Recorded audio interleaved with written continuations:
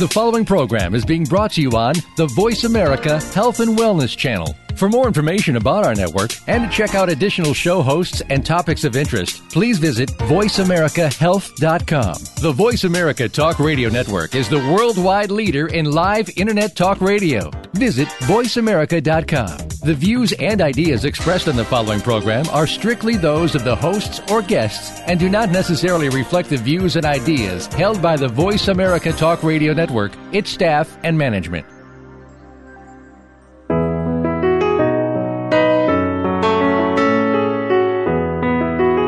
Welcome to Heart with Anna, featuring your host, Anna Jaworski.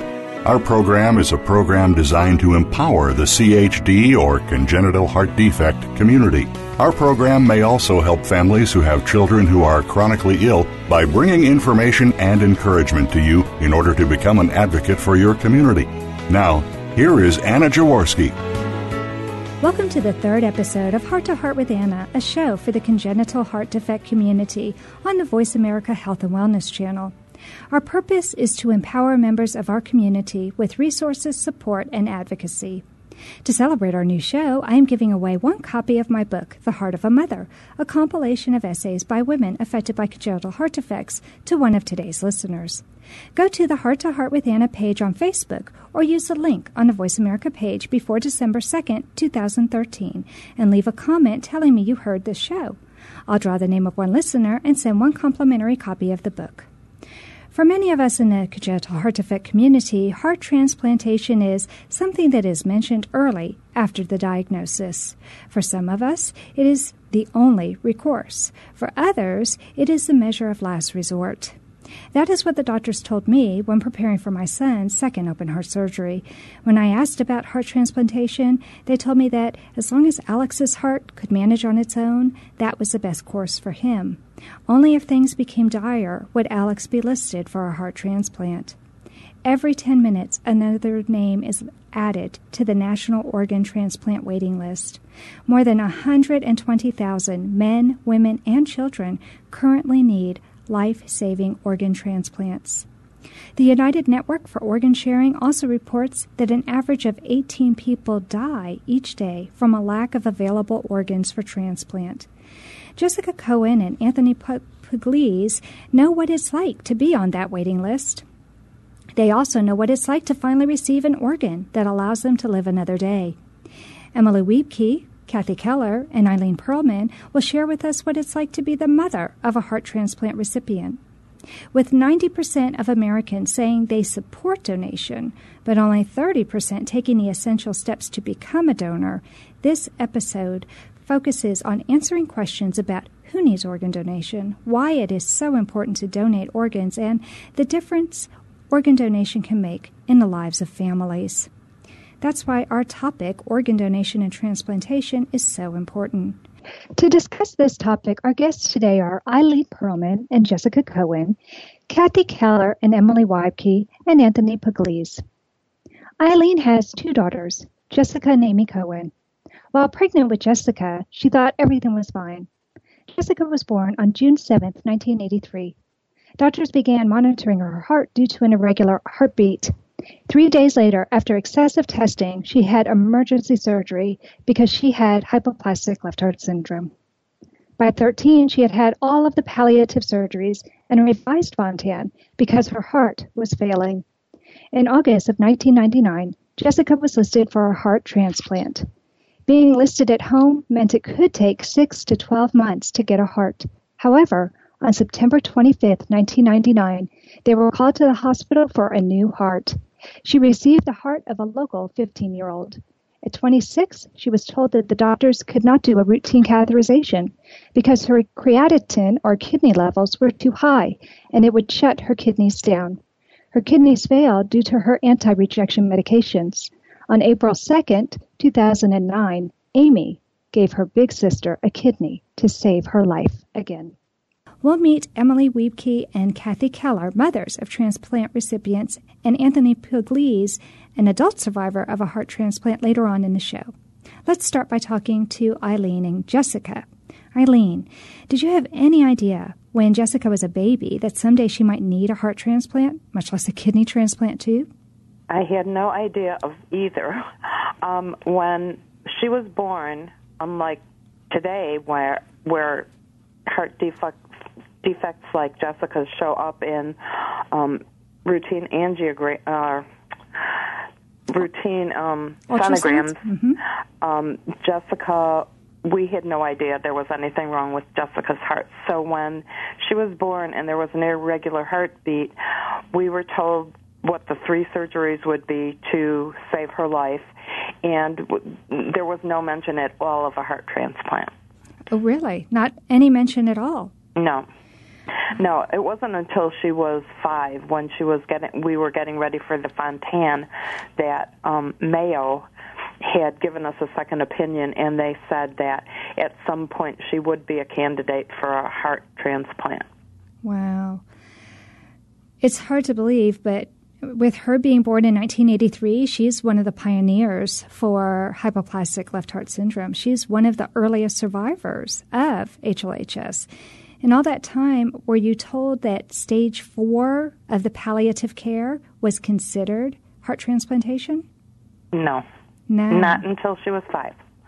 As I said before, we had no idea that she would need a heart transplant. So we just hoped that all the surgeries they were doing would carry her through and that she would be okay. And now I'm finding out that she is one of the earliest survivors, and it's really hit me in the last year or so, and she's 30. It's really hit me how much it means to me and to her, because we just had no idea that the survival rate was what it is. Right. So where did she have her first surgery? All of her surgeries were at Children's Memorial Hospital, which is now Lurie Children's Hospital in Chicago. It was they recently moved about 2 years ago. I think they moved downtown Chicago, but all her surgeries were at Children's.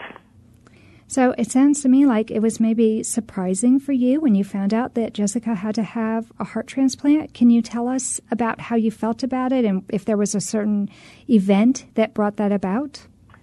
It was right before her Fontan, and at Children's, they were telling me something that seemed discrepant with what they had told us earlier when she was little, when she was a baby. And so our doctor, Dr. Cole, told us that if we wanted a second opinion, we could go to Mayo, and he got us into Mayo, and we went, and Mayo basically said that they agreed with everything Children's would do for the Fontan, and they would just add one little thing, and they checked with Children's to see if they could do whatever that procedure was, and Children's could, so we stayed at Children's, and that was the first really that we had talked about heart transplants, and it was kind of hard to wrap my mind around it because it just seemed so, we hadn't even been through the 3rd surgery yet, so it was kind of hard to even think beyond that to a transplant. So it was kind of, an eye-opener for me, and once we got through the Fontan and I knew she was doing better, I just kind of just was dealing with whatever we needed to deal with, and I tried not to think that far ahead. Right. For those of our listeners who maybe are not familiar with hypoplastic left heart syndrome, you and I are ultimately, or not ultimately, but intimately familiar with it since both of our children have hypoplastic left heart syndrome. Right. This syndrome causes so many problems with the heart that there is no way to fix the heart. The heart is actually changed from a 4-chamber pumping heart into a 2-chamber pumping heart, and there are 3 surgeries the children go through. The first one is typically a Norwood or a modified Norwood. The second one is usually the Glenn, or sometimes known as a bidirectional Glenn. And then the 3rd surgery is called the Fontan procedure, and it's that last procedure that really changes the heart so that the sole purpose of the heart is to pump blood to the body, and it travels passively to the lungs. So we're making major changes to the heart. So it's not really unfathomable that our children's hearts might fail and need to be transplanted. But I think as parents, it's something that is almost unfathomable to us. Would you agree with that, Eileen? Definitely. It's hard to even think that they're going to take something out of your child's body and put something else in there. Absolutely. So it's very hard to think that that's going to happen. Absolutely. So, Jessica, you've been through a lot in the last decade and a half of your life. Not many people have survived, not one but two transplants. And you were just a teenager when you were listed for a heart transplant. Can you tell me how that affected your life? And did you have to quit school? Were you allowed to do regular activities? Were you too exhausted? I know people are curious to know how you were at that time.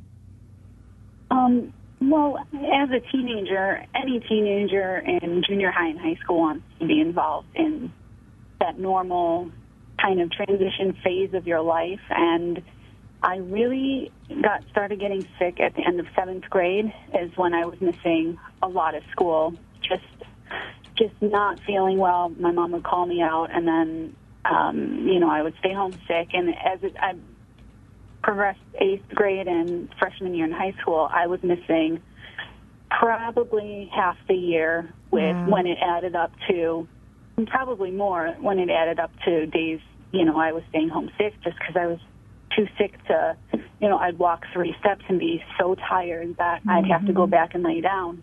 Mm-hmm. And that was pretty much, that aside from, doctor's appointments was my life. And I was used to it, but it wasn't what I obviously wanted. I mean, sure.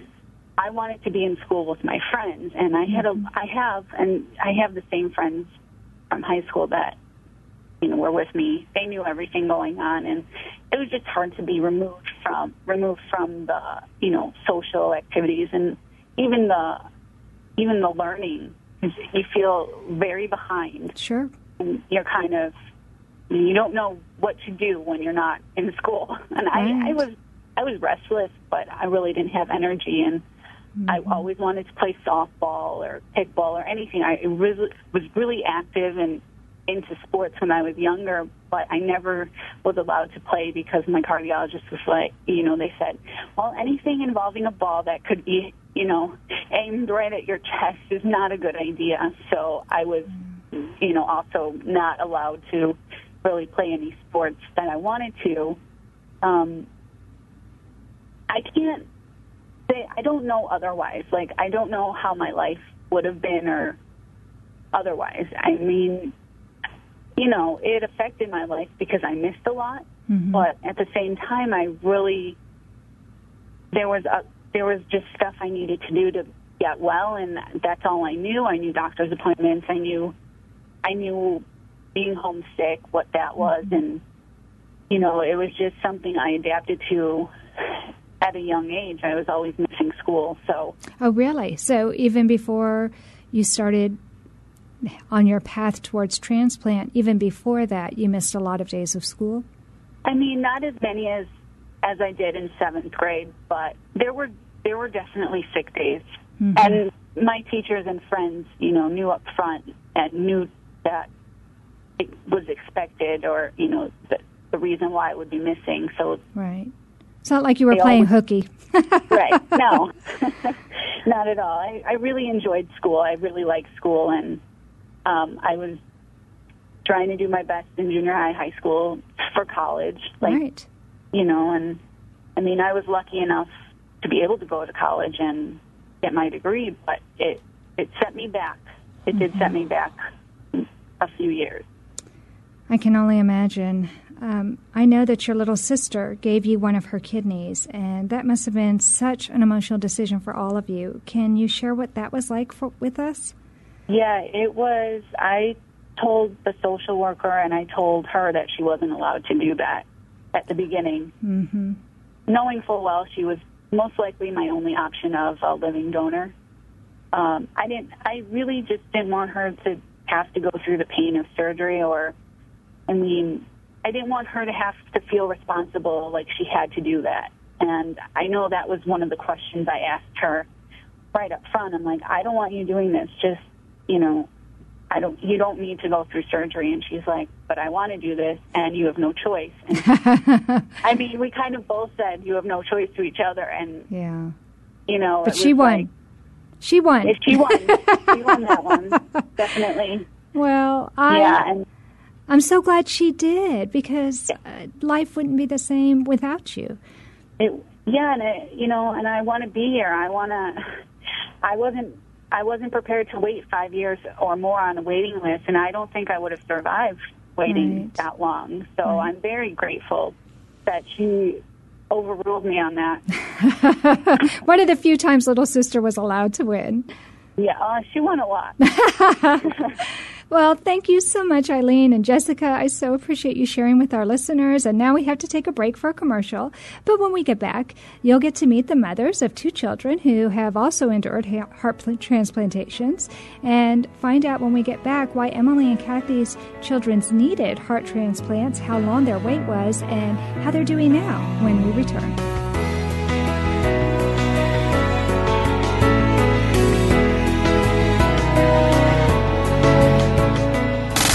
Have you friended us on Facebook yet? Why not? Just go to facebook.com/Voice America or search for the keywords Voice America. Once you are part of our Facebook network, you'll receive daily messages about what's happening with our shows, this week's featured guests, and new happenings at the Voice America Talk Radio Network. And you can add your voice to the always active discussions on our timeline. Just go to facebook.com/Voice America or search for Voice America. Anna Jaworski has written several books to empower the congenital heart defect, or CHD, community. These books can be found at Amazon.com or at her website, www.babyheartspress.com. Her bestseller is The Heart of a Mother, an anthology of stories written by women for women in the CHD community. Anna's other books, My Brother Needs an Operation, The Heart of a Father, and Hypoplastic Left Heart Syndrome, a handbook for parents, will help you understand that you are not alone. Visit babyheartspress.com to find out more. Anna Jaworski has spoken around the world at congenital heart defect events, and she is available as a keynote or guest speaker for your event. Go to hearttoheartwithanna.com to learn more about booking Anna for your event. You can also find out more about the radio program, keep up to date with CHD resources and information about advocacy groups, as well as read Anna's weekly blog. Anna wants you to stay well connected and participate in the CHD community. Visit hearttoheartwithanna.com today.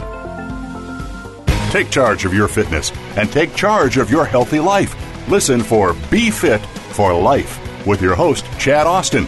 Think back over the past week, the past month, the past years. Are you like a lot of other people? Too busy with the kids, work, travel, social calendars, business calendars, the day, the night, this and that. Make the decision to be healthier. Just do it. Chad Austin has made a living from motivating people to stop excuses and make fitness a priority in their lives. Tune in every Monday at 1 p.m. Eastern Time, 10 a.m. Pacific Time on the Voice America Health and Wellness Channel. Steps to a healthier you. Voice America Health and Wellness.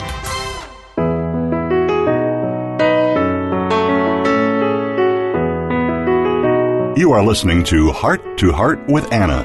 If you have a question or comment that you would like addressed on our show, please send an email to Anna Jaworski at anna@hearttoheartwithanna.com. That's Anna@hearttoheartwithanna.com. Now, back to Heart with Anna. Welcome back to our show, Heart to Heart with Anna, a show for the congenital heart defect community on the Voice America Health and Wellness Channel. Today we are talking with members of the congenital heart defect community, dealing with the topic of organ donation and transplantation. My guests today are parents Eileen Perlman, Emily Wiebke, and Kathy Keller, and transplant recipients Jessica Cohen and Anthony Pugliese. We just finished talking with Eileen Perlman and Jessica Cohen, a mother and daughter pair who have been affected by transplantation. Now we will turn our attention to 2 other mothers. Emily Wiebke has a wonderful daughter named Ariana, who was born on April 20th, 2003. She was diagnosed with dilated cardiomyopathy, where the heart becomes weakened and enlarged, unable to pump effectively at 7.5 months of age. It was decided that she would need a heart transplant. She was hospitalized at University of Iowa Hospitals and Clinics Children's Hospital for 419 days, 356 days listed for a transplant. Ariana's transplant occurred December 31st, 2004. During that time, Emily did not work. She was with Ariana all the time. She had never thought about organ donation beyond the yes on her driver's license before Ariana was listed. Ariana's transplant has changed her family's lives. Emily has spoken a few times to groups for the Iowa Donor Network. Emily is a member of Mended Little Hearts of Southeast Minnesota, even though she lives in Iowa. It is sometimes scary for Emily to think of the time Ariana will need another heart, but her family is ready. Our other guest this segment is Kathy Keller. Kathy's 16-year-old son Garrett is a heart transplant recipient. He was born with hypoplastic left heart syndrome, which requires several open heart surgeries. He did well, but had complications, including a significant stroke. When he was 12, his heart failed, and he was listed for transplant. After 2 years, he finally received his gift of life on his 14th birthday in 2011. During his wait and recovery, their family was split across 2 states. As a family breadwinner, Kathy continued working to support the family. Kathy's husband, Dennis, and she only got to see each other for 15 minutes twice a week while they switched who was with Garrett in Philadelphia and who was with their younger son in Virginia. They did this for 7 months because Garrett's recovery was full of complications. He spent 12 weeks in the intensive care unit as well as 8 weeks in inpatient rehabilitation. Garrett is a fighter, and though he has deficits from both his first stroke and his difficult recovery, he's doing amazingly well. So let's start with Emily. Emily, what struck me most when I first read your bio was you saying how scary it is to think about Ariana needing another heart someday. How much time does a heart transplant recipient usually have with their heart? Well, we were told when she was listed and then when again she got her heart, that it's usually about 10 to 15 years out from that they would need another transplant. And she is almost 9 years out, 12/31, so December 31st, she'll be 9 years. And she has had her share of rejections and things, but we can see that is on the horizon. And glad we were forewarned about that. Yeah. It is good to be forewarned, but that also probably adds to your stress and anxiety. Oh, definitely that has happened. Do you have support with other transplant parents to talk about how you feel and to see how you're dealing with it? Oh, we have lots of friends. In fact, I have a very close heart mom to me that both of her daughters had transplant plans because of dilated cardiomyopathy. Wow, she had 2 children with the same operation? Yeah. Wow, that's amazing. So, Kathy, how long did Garrett's doctors think his transplanted heart would last for him? Very similar to what Emily was told. We were told about 10 years.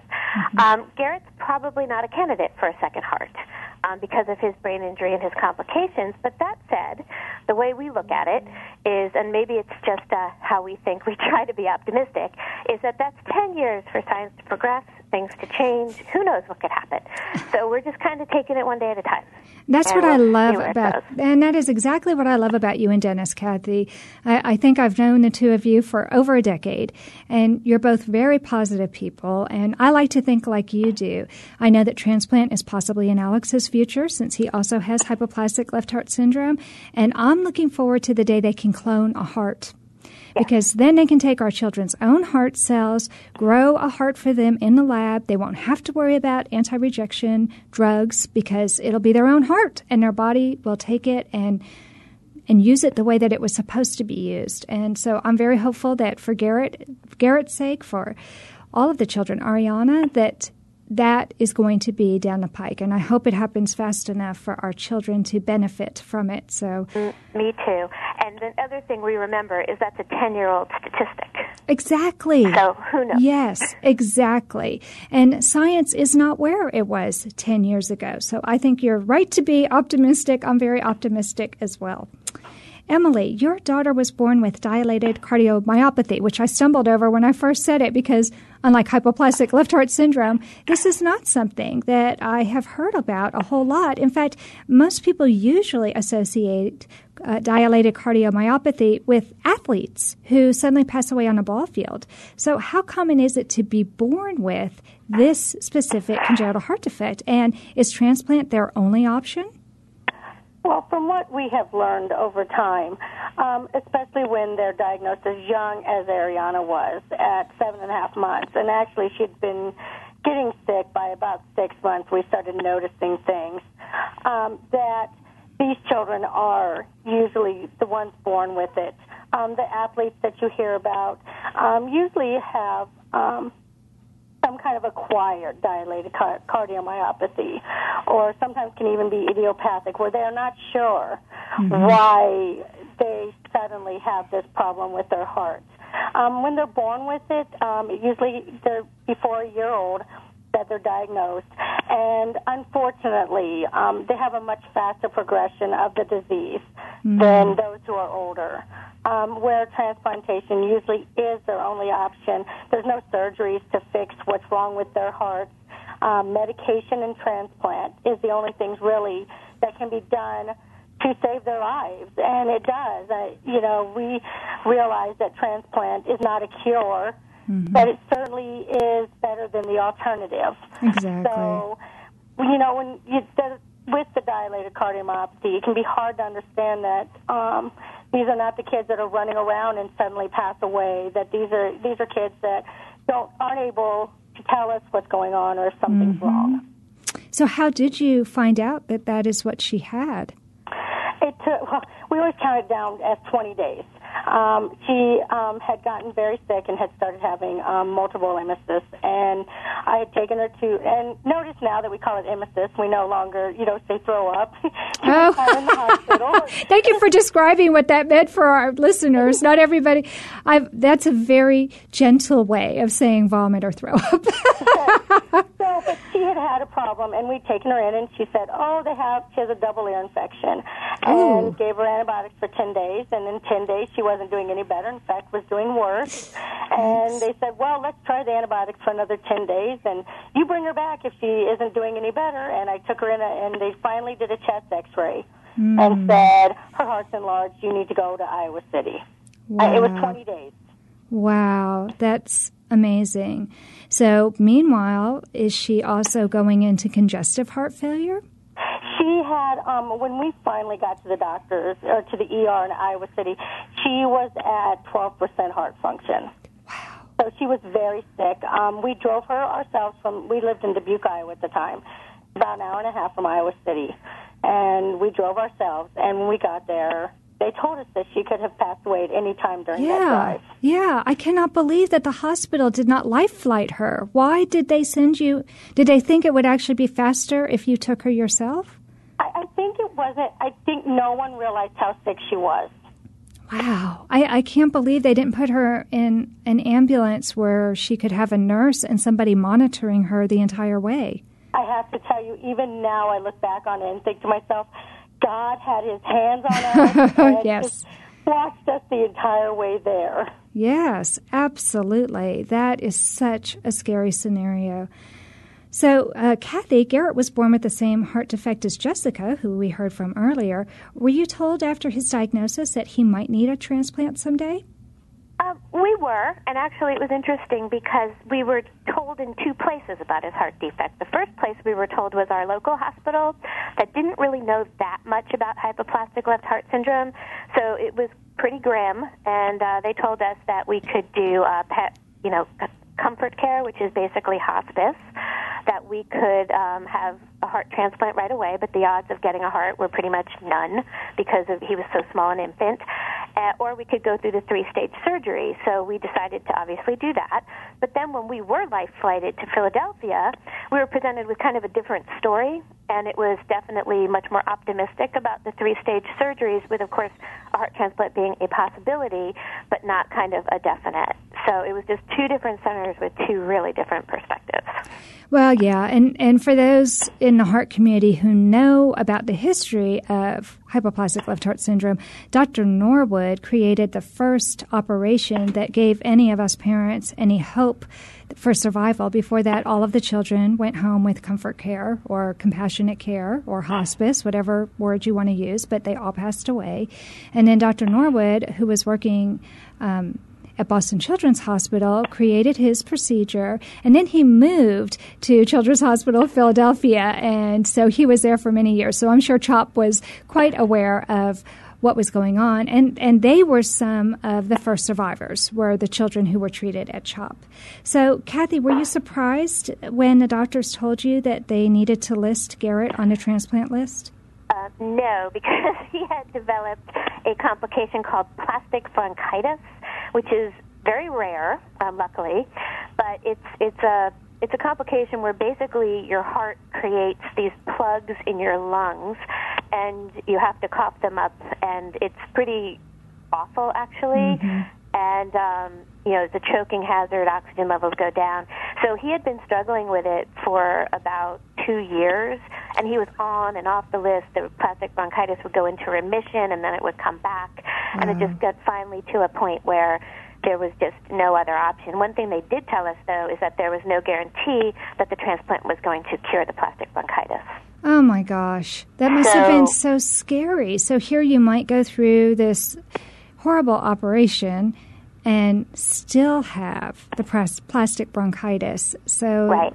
And he did for 4 weeks post-transplant. Oh, my gosh. Oh, my goodness. So, and that it was just it clearing up and his body readjusting. Mm-hmm. But pretty scary 4 weeks to think that we had put him through it and potentially, and he had another brain injury, and that we didn't fix anything.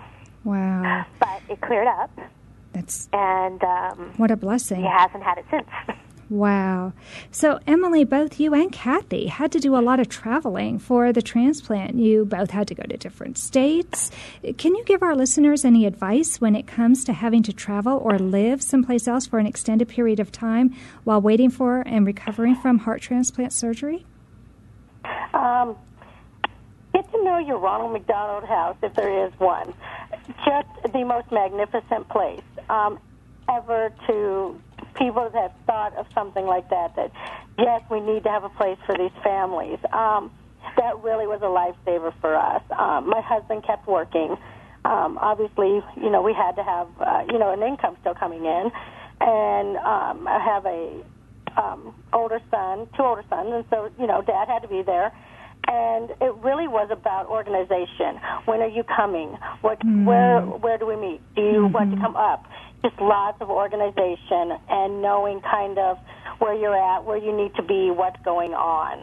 Mm-hmm. Oh, that's all excellent advice. Well, thank you, Emily and Kathy, so much. I really appreciate you sharing your experiences with our listeners. But now it's time for a commercial break. But when we get back, you'll get to meet Anthony Pugliese and find out what his experience was with heart transplantation.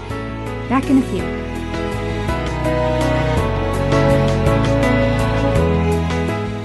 Stay connected. Sign up for our newsletter. Go beyond your favorite Voice America shows. Visit iradioblog.com. Anna Jaworski has spoken around the world at congenital heart defect events, and she is available as a keynote or guest speaker for your event. Go to hearttoheartwithanna.com to learn more about booking Anna for your event. You can also find out more about the radio program, keep up to date with CHD resources and information about advocacy groups, as well as read Anna's weekly blog. Anna wants you to stay well connected and participate in the CHD community. Visit hearttoheartwithanna.com today. Anna Jaworski has written several books to empower the congenital heart defect or CHD community. These books can be found at Amazon.com or at her website, www.babyheartspress.com. Her bestseller is The Heart of a Mother, an anthology of stories written by women for women in the CHD community. Anna's other books, My Brother Needs an Operation, The Heart of a Father, and Hypoplastic Left Heart Syndrome, a handbook for parents, will help you understand that you are not alone. Visit babyheartspress.com to find out more. Make the most of your beautiful life. Listen to Ageless Living with Dr. Tong Li and co-host Kurt Wilhelm to gain tips on how to live healthier and happier, alleviate suffering, prevent disease, become more beautiful in body, mind, and fashion, and find peace, balance, and success in your life. Are you aware that every 3,500 calories that you eat above what you burn will put a pound of fat on your body? And running 1 mile only burns 200 calories? So portion size does matter, and migraines do have a cure. What is it? You'll have to tune in Tuesdays at 3 p.m. Pacific, 6 p.m. Eastern on Voice America Health and Wellness. Opinions, options, answers. Voice America Health and Wellness.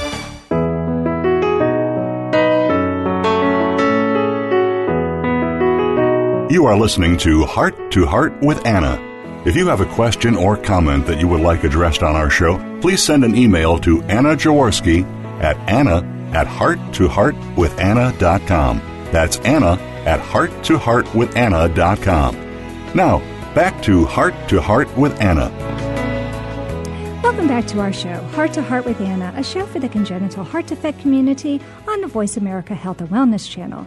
Today, we are talking with members of the congenital heart defect community dealing with the topic of organ donation and transplantation. My guests today are parents Eileen Perlman, Emily Wiebke, and Kathy Keller, and transplant recipients Jessica Cohen and Anthony Pugliese. To celebrate our new show, I'm giving away one copy of my book, The Heart of a Mother, a compilation of essays by women affected by congenital heart defects, to one of today's listeners. Go to the Heart to Heart with Anna page on Facebook and or you could even use the link on Voice America to tell me that you listened to this episode. Leave a comment for me. If you do that before December 2nd, 2013, I will put your name in a drawing, and one listener will receive a complimentary copy of the book. So we've heard the experiences of two mothers, Jessica Cohen, who, like Anthony, is a heart transplant recipient, and then we also talked to three mothers and Jessica Cohen, who was a transplant recipient. So Anthony Pugliese was born in 1964 with a single ventricle heart, with pulmonary stenosis and transposition of the great arteries. He had his first open heart surgery at 10 months of age, his second at age 14, and his third and final open heart surgery at age 20.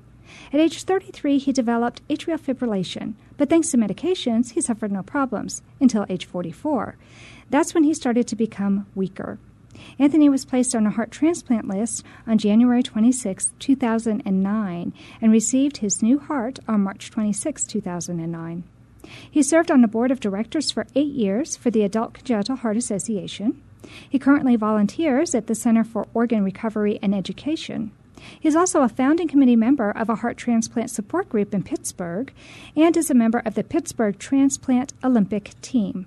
He feels great and counts each day as a blessing, and he owes it all to a young man who signed an organ donor card. So, Anthony, you were much older than the other heart transplant recipients that we've talked to today. Did you think that someday you were going to need a heart transplant?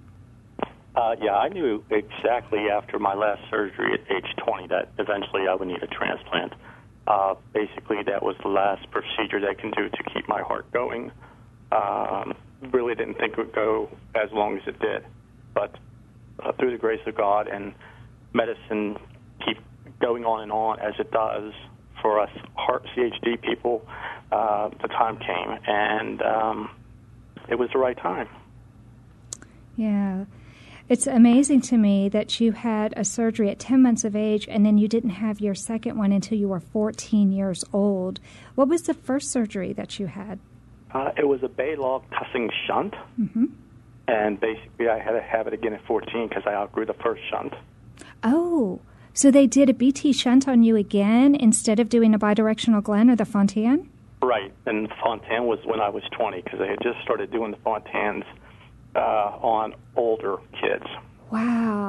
Wow, that is amazing. So you're really, and don't take this the wrong way, but you're kind of an old man for a single ventricle survivor. There aren't too many that are your age who have done as well as you have. Well, that's very true, and I am fortunate that next year I will be celebrating 2 birthdays. One will be my 5th anniversary of my heart transplant, And then exactly a month later, I'll be celebrating my 50th birthday. So, well, I hope you have a major celebration for that. That sounds just amazing. So how did getting a new heart change your life? It allowed me to do things that I hadn't done before. I had been on disability since 33, was on disability and working part-time when I got the heart. And then I went back to work part-time until July of 2011 when I moved to Jerusalem, Israel. And that allowed me to do some traveling that I have never done. Unfortunately, I came back to the States. I have yet to be able to find some part-time work to keep me going. But, I cut grass, I shovel snow, do all the kind of things you do in the wintertime and in the summertime up in Pennsylvania. As far as yard work goes, I have a little more energy than I did before. And there are some drawbacks. There's some side effects of medication that you take that affect you on a daily basis, but it's better than the alternative. Absolutely. You can shovel snow with the transplanted heart. That's a really high-impact activity. I'm amazed that you can do that. That's a very aerobic activity. Well, I laugh because the year after my transplant we had gone to Disney and came back, and there was a snowstorm of like 27 inches the day before we came back. Oh, my gosh. And I'm out shoveling my snow, and everybody's going, "Don, you can't shovel snow." I said, "Why?" They said, "You had a heart transplant." And I jokingly said to my wife at the time, I said, "Nobody gave a darn about me shoveling snow last year when I was in heart failure." Oh, no. So you were shoveling snow I've always shoveled snow. Oh, my gosh. In heart failure? I just took my time. Yeah, I just took my time. I was in heart failure. Oh, my gosh, Anthony. Just when everything started going haywire. Oh, my goodness. Okay, yeah, so you couldn't use a snow blower? I mean, that wasn't an option? Well, I could have, but I didn't have the money for a snow blower. I actually was hoping that my son would come out and shovel snow, but he had, he had other things to do, I guess. Oh, my gosh. I can't believe you were shoveling snow in heart failure, and then after you get a brand new heart. Wow. You're amazing, Anthony. So tell me what you want our listeners to know about organ donation and transplantation. Organ donation is the simplest thing you can do. You just sign a donor card or sign your license. I go and speak at hospitals for new employees and different places, and I've heard everything that nobody wants my organs to. No, I heard what they do to your organs in a hospital. I'm like, you guys work in the hospital. Do you not realize what they do? They keep you alive. Everybody has a concept that if you're taken to a hospital, they're just going to not do anything to save your life before they take your organs, which is totally unethical. They have to do everything in their power to save your life first. And you also have to be declared brain dead by 2 doctors before anything can happen. Mm-hmm. I was fortunate because the night before I got my transplant, the doctor came in and told me I was also in kidney failure. So I was really, I was at the end, seriously, of my life. And 8 hours later, he came back and said, "We have a 22-year-old heart for you. Do you want it?" Wow. To which I said, well, yeah. Absolutely. Yeah, what maybe some of our listeners don't know is that when you go into heart failure, the next process is to go into what they call multiple organ failure. Right. And once that happens, then you may not even be a recipient for a heart. It really depends on what your condition is. Luckily, they caught you right before. It sounds like there would have been that domino effect. Well, it was, it's with congenital heart patients, we have our ups and downs. And as you know, when you're doing good, you're doing good. Mm-hmm. But when you go down, and it can be so fast. You can Exactly. Go real fast, yeah. And that's the main problem that we have is trying to get congenital heart patients who are well enough, but not, you got to be not too well, and you can't be too sick to be on the transplant list. So there's a fine line. So it's a very fine line. That 3 months was my fine line. Wow. Well, and you're so lucky. 3 months. There are a lot of people. We just talked with one mother whose child who waited over a year. I mean, to me, that's just amazing that she had to deal with that for over a year. I'm sure 3 months felt like a year for you, especially. You can't do what you've normally been able to do. Well, I did everything up until the Friday I went to the hospital. I actually went for a checkup, and I was retaining 25 liters of fluid. And they said, "Well, we'll do a heart cath on Monday." I said, "Well, I'll stay and let's see if we can get this fluid off." And it just didn't work. So we never even did the cath because we couldn't get anything, any water to come off. So did they give you Lasix and Oh, yeah. Aldactin? IV Lasix, everything else, yeah. Oh, wow. It was a scary time, but, I was ready for it. You go through a lot before you're even put on the transplant list, and part of it is to have a psychological evaluation. Can you tell us more about that? Well, you go in and they say, they do all kind of medical tests, blood testing and stuff like that. But the psychological testing is they're trying to see if you're able to accept the fact that you need a transplant. And I walked in, I'm like, okay, well, what's the problem? And the girl's like, you're very calm. I said, well, I'm 44. I've known about this since I was 20. Right. So, it's not like it's a big shock to me. It's just so. But you were at a level of acceptance that I bet not all people are at. No. In fact, I've met a lot of, with this heart transplant support group that we started. I started with two other friends. One was in denial that he needed a heart transplant, but he was technically only on the list for 2 hours. That's how bad he was. But he was like, well, no, let's try something else. And he turned 72 last month. Wow. And he has done really, really well. A lot of the people who are coming to our group are newer people who are getting transplants. They've left the hospital in as little as 5 days. That's amazing. I was in for 30. But even that, 30 days, after a transplant, it's amazing. Yes. But, 5 to 7 days after, it's like, geez. I was jealous of that. I'm like, wow. I can't even imagine that. Well, Anthony, I've known you for such a long time because you wrote an essay for my book, The Heart of a Father, and at that time you wrote about what it was like to become a father. How has having a heart transplant affected Evan, your son? Evan was, God bless him, he was 6 when I got sick at age 33. And he is such a sweet and caring child that he wanted to take care of me.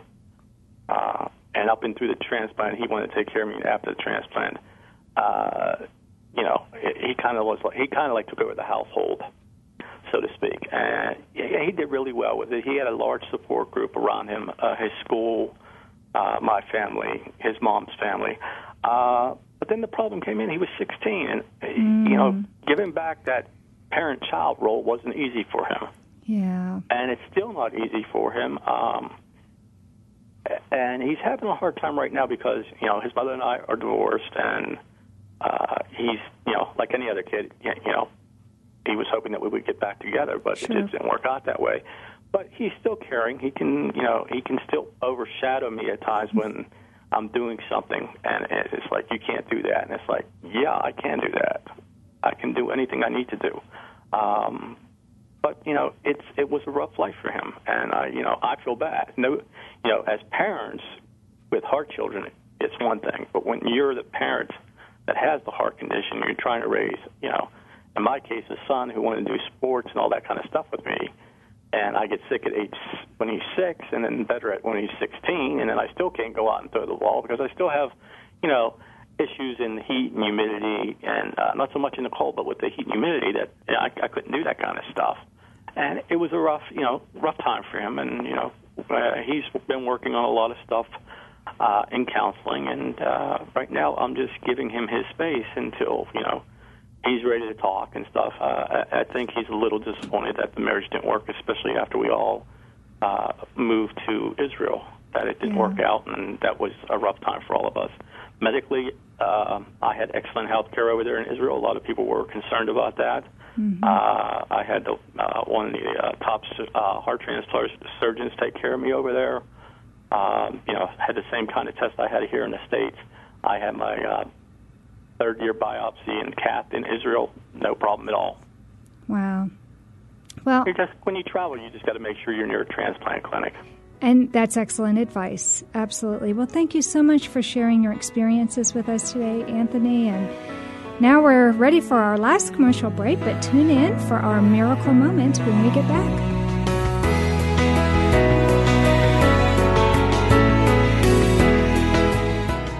Follow us on Twitter at VoiceAmericaTRN. Get the lowdown on guests, new shows, and your favorites. That's VoiceAmericaTRN.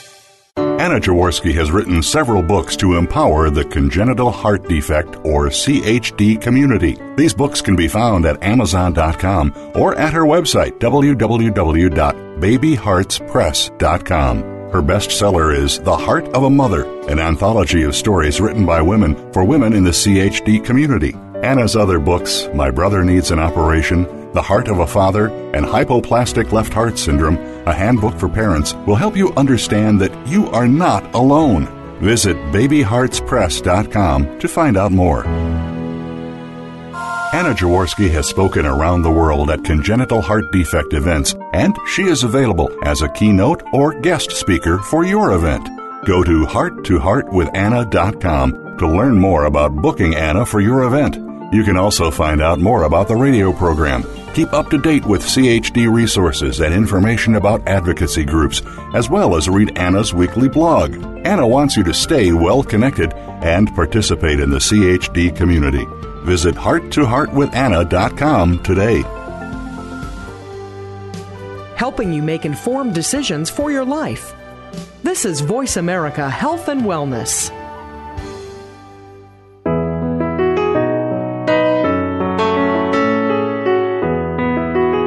You are listening to Heart with Anna. If you have a question or comment that you would like addressed on our show, please send an email to Anna Jaworski at anna@hearttoheartwithanna.com. That's Anna@hearttoheartwithanna.com. Now, back to Heart with Anna. Welcome back to our show, Heart to Heart with Anna, a show for the congenital heart defect community on the Voice America Health and Wellness channel. Today we are talking with members of the congenital heart defect community dealing with the topic of organ donation and transplantation. My guests today are parents Eileen Perlman, her daughter Jessica Cohen, mother Emily Wiebke and Kathy Keller, and then transplant recipient Anthony Pugliese, and Jessica Cohen also is a transplant recipient. To celebrate our new show, I'm giving away one copy of my book, The Heart of a Mother, a compilation of essays by women affected by congenital heart defects, to one of today's listeners. Go to the Heart to Heart with Anna page on Facebook or use the link on the Voice America page before December 2nd, 2013, and leave a comment telling me you heard the show. I'll draw the name of one listener and send one complimentary copy of the book. I want to thank my guests, Eileen Perlman, Jessica Cohen, Emily Wiebke, Kathy Keller, and Anthony Pugliese today for coming on our show and for sharing their experiences. I think they've all done a really excellent job of showing us why organ donation is so important. I hope that all of our listeners will take the time to talk to their families about organ donation today. I know that my family has sat down and discussed how we feel about organ donation, and we've actually even written it down so that there is no question about that. In fact, I've seen a wonderful bumper sticker that says, "Don't take your organs to heaven. Heaven knows you need them here. Heaven knows we need them here." So now for the final part of our show, our Miracle Moment. And today's Miracle Moment is from the book, The Heart of a Mother, and it is written by Dawn Martin. In the interest of time, I won't be able to read Dawn's essay in its entirety, but you can read it if you go to any Amazon.com website. It is available, The Heart of a Mother. Look for The Heart of a Mother Jaworski, and you can find it. Or you can go to babyheartspress.com, and you can order it from our website. The essay Dawn wrote is called The Right Heart for Travis, and I'm going to share excerpts from the book. Dawn writes, "On February 8th, one of Travis's doctors informed me that a heart might be available. It was a shock that it might happen so quickly. We had been told that 6 to 7 weeks was an average wait, even though they said that there really was no way to determine averages.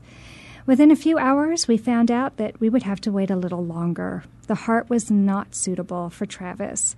I was disappointed but not crushed. I had been warned that this could happen. Over the next month and a half, Travis's weak body faced many challenges. He seemed to run a fever continuously and was admitted to the Pediatric Intensive Care Unit, or PICU, more than once. On one occasion, we almost lost Travis. With a rising fever and more difficulty with his breathing, he was transferred back to the PICU. But during his move, his kidneys failed and his blood pressure bottomed out. It took nearly 2 hours for the doctors to stabilize him, and then we just had to wait. Our biggest fear, that we would lose Travis before our heart became available, was quickly becoming a reality. I refused to give up hope. Travis was a fighter. He had proven that already. Travis recovered, and by March 25th was back in the intensive care unit, and we were looking forward to having him back in a private room. Just a few days before, one of Travis's doctors informed us that he was in perfect condition to receive a transplant. On March 27, 1993, my husband and I were on a date. Grandpa had taken to spending Saturday nights with his favorite guy, so Mom and Dad could have a little time to hang out with each other.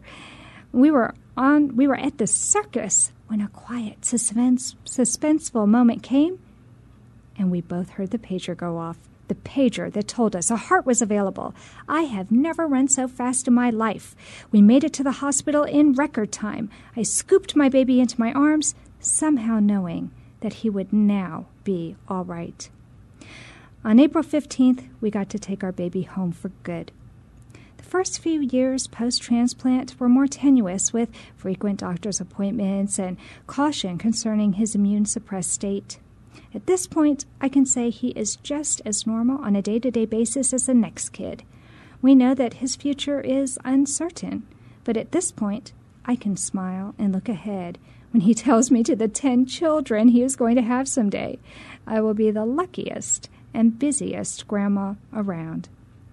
And I'm going to add a little note to this. I know Dawn, and we're still friends on Facebook, and her son is taller than she is, and he's in college now, so there is so much hope for our children who are receiving heart transplants.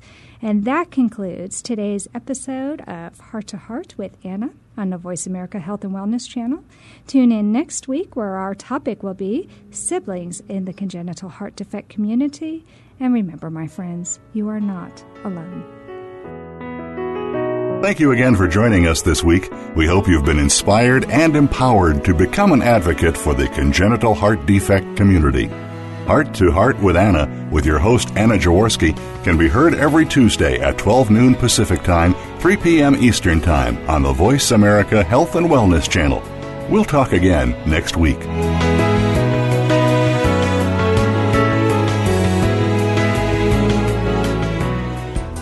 Thanks again for listening to the preceding program, brought to you on the Voice America Health and Wellness channel. For more information about our network and to check out additional show hosts and topics of interest, please visit voiceamericahealth.com. The Voice America Talk Radio Network is the worldwide leader in live Internet talk radio. Visit voiceamerica.com. The views and ideas expressed on the preceding program are strictly those of the hosts or guests and do not necessarily reflect the views and ideas held by Voice America Talk Radio Network, its staff, and management.